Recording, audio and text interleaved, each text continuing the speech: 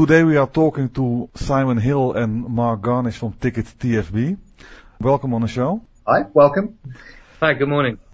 We always start with the elevator pitch, so I don't know if it's going to be Mark or Simon, but please take it away. Okay, well, basically, Ticket TFB are a leading PMS vendor in the UK and Ireland. We have some 600 clients, and our market-leading product is Partner for Windows. Guys, some experts say we are at the end of the global financial crisis, and others say we're heading for a double dip. Can you tell our listeners how Ticket TFB was affected by the crisis? Sure. I think it's certainly been a very difficult 2 years for the vast majority of vendors in the UK. TFB, from our point of view, we've had a very successful period in terms of new business, but clearly our clients have suffered through the downturn, and we haven't experienced as much business from our clients. In fact, it's been quite dramatic, in truth. And I think that's affected everybody. Most vendors would tell you that if they were honest about their approach. Certainly in the UK, though, what's actually happened is that we've had a major vendor who's gone through a process of end-of-lifing a lot of products. And that certainly meant, therefore, that firms have had to look around. They've had to come into the market because essentially their product will no longer be supported from about 2012. So that's been great because from our point of view, Partner for Windows is very much seen as the leading product in the UK. It covers a number of areas in terms of what firms are looking to do. Mark will cover a little bit about that later on. But certainly from our point of view, it's allowed us to win a large number of sites. And it's our belief that we've probably won more than any other vendor over the last 2 years. So to qualify that for you, we have won something like 95 odd sites in 2 years, which again very much leads the market. So whilst the new business side has been very good and we've had our most successful 2 years and Ticket TFB has continued to grow, certainly on the client side we've seen a reduction in business, but that should come back as firms start to recover over the next couple of years. And do you already see a little bit of the recovery then from your client's perspective? And some, yes. I think what it's more about in actual fact is them stabilising the position in the context that initially most firms perhaps took some time to reduce their overheads to the new market conditions. But now what's actually happened, they've done that probably during early 2009. So rather than necessarily being a really big upturn in the legal market outside the top 100, I think really what's happened is they've adjusted their cost base. And what most firms would say is that at least they've got stability of income, they've got more visibility now. We don't quite have the yo-yo effect that we had in late 2008 and 2009. Earlier on in the year, I think firms were beginning to see an upturn during the spring. The housing market was starting to recover, and they were seeing a small increase in volumes of work. But I think that really hasn't necessarily continued into the summer, hasn't dipped, but at least they've got some stability in terms of looking out forecasting their fee income, which they haven't had over the last couple of years. We are certainly seeing that the better managed firms are coming out of the recession rather quicker than the perhaps firms that had more challenges as far as their own management was concerned. And as a general case, the bigger firms are showing signs of an upturn before the smaller firms are. I think so, Rob. What actually happened from our point of view, and go back to that thing about the elevator pitch for a minute, but certainly Ticket TFB, we were the first to deploy a free fee earner desktop into the market. And that certainly enabled firms to react to the downturn far quicker than a lot of our competitors might have been able to do in terms of giving information to the key partners with any firm. So typically now a managing partner would effectively log into the system, and that desktop would give them access to information very quickly about what was actually happening in the firm. At the same time, I think the other side of it was that the system provides partners, fee earners, and the accounts department with very timely alerts over key issues. That could be anything from outstanding disbursements to bank balances and so forth. And those are either done by email or text. You don't have to wait to report to be produced at the end of the month. So I think certainly, again, our clients have been in a position whereby through using Partner Windows, they've had very good management information, which a lot of other firms might not have had and have perhaps suffered through as a result. Let's go on to the next topic because that's still rather hot. Software as a service. It keeps gaining popularity, also in the legal IT community. What are your views, both from perspective from the law firms and from the vendors? Well, I think it's very interesting. I think Mark will just cover our approach in a moment. But if I just look at it from a sort of top level, 2 or 3 years ago, there really wasn't very much interest in the marketplace at all, certainly in the medium-sized law firms. Why? Well, generally speaking, they like to have ownership of their data on site, and actually the communication costs were still very high, so there really wasn't very much interest. I think to a certain extent, now that's picking up and people have got a lot more interested, certainly at the beginning of this year. Why? Well, I think there's more visibility in the marketplace in terms of what vendors are doing generally, people doing their online banking, things like Google Docs, Microsoft SkyDrive and so forth. So actually, therefore, that's become acceptable.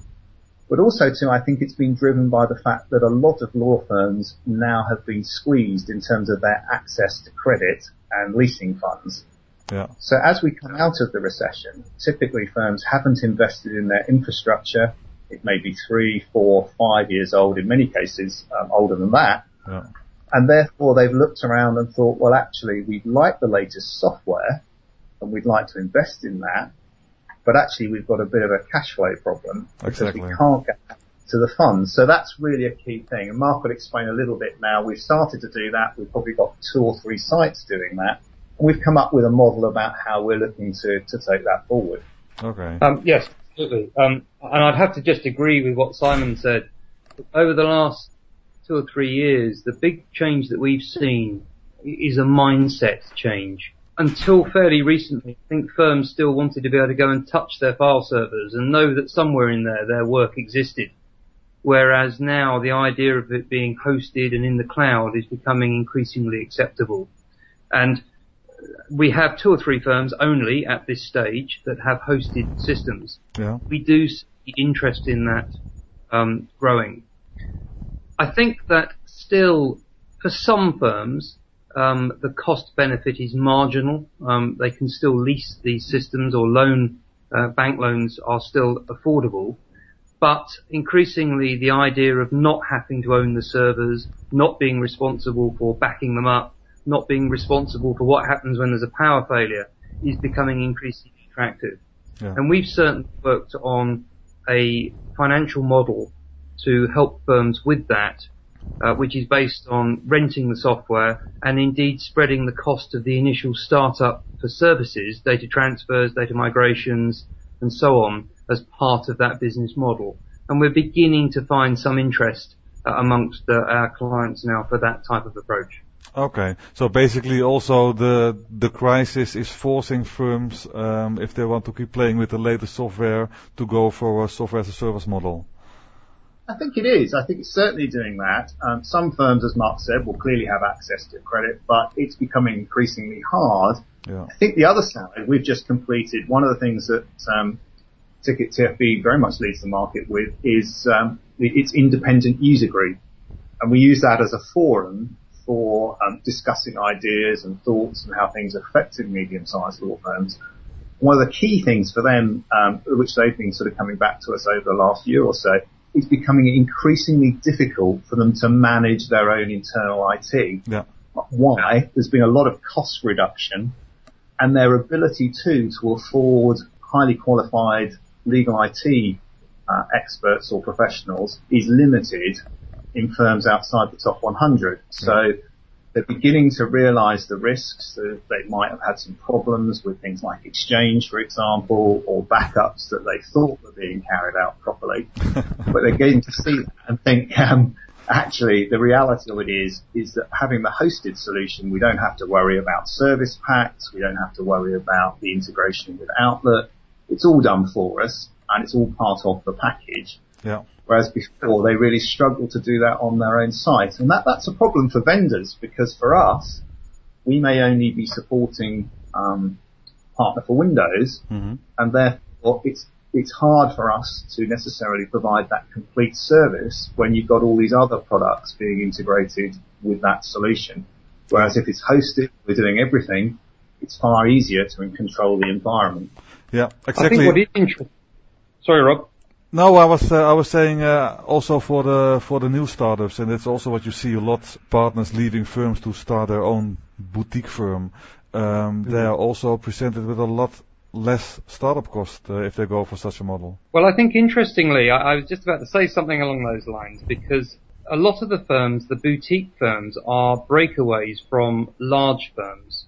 And of course, larger firms, the partners and the lawyers in some of the larger firms have never really been that close to the actual IT. You know, the servers and the processes have always been managed by big IT teams. So for them, not owning the actual hardware itself is far less of a problem, because they've never really been that closely involved in the process in the past.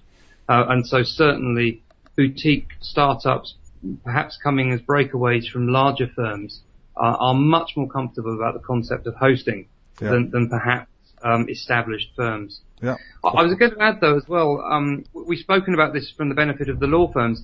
It does, of course, give the vendors a small challenge, one that we're happy to address. But, of course, in the same way that it is a benefit to the law firm's cash flow, there is a challenge for all vendors, because, of course, it minimizes our cash flow in the short term, because as we move to a rental model, we don't get that capital investment that we would have previously had. And I think that as Ticket TFB, we're certainly big enough to withstand that and manage the impact of that. But perhaps some smaller vendors may find that slightly harder.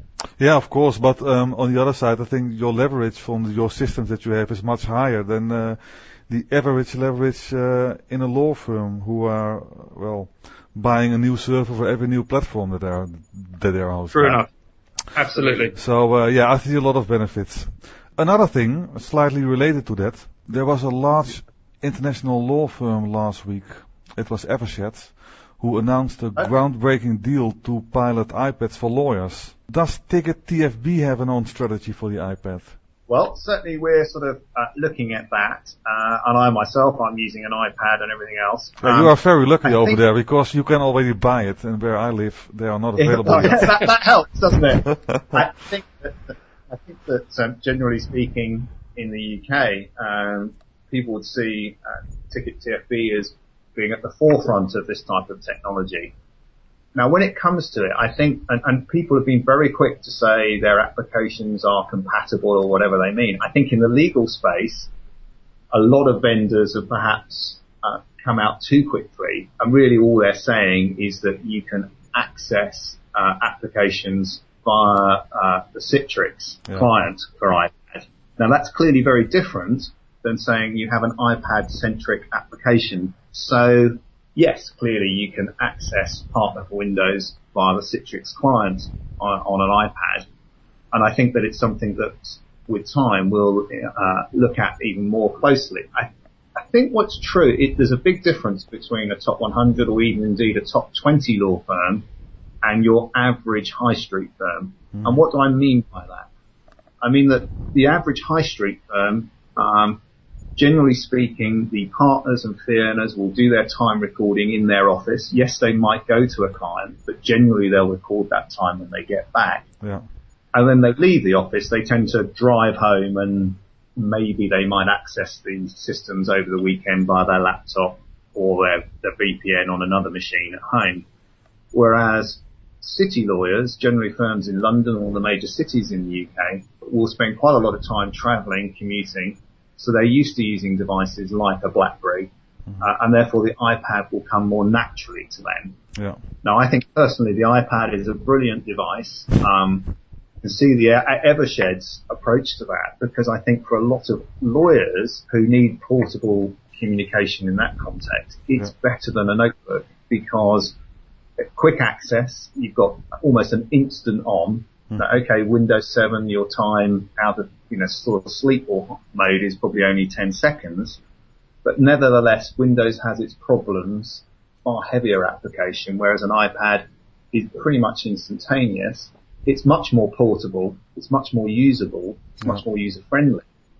And I think particularly for larger law firms, one of the great attractions is the ability through the iBook application to publish information as books effectively, and also to keep a large amount of information and documents. Yeah, you mean like closing binders?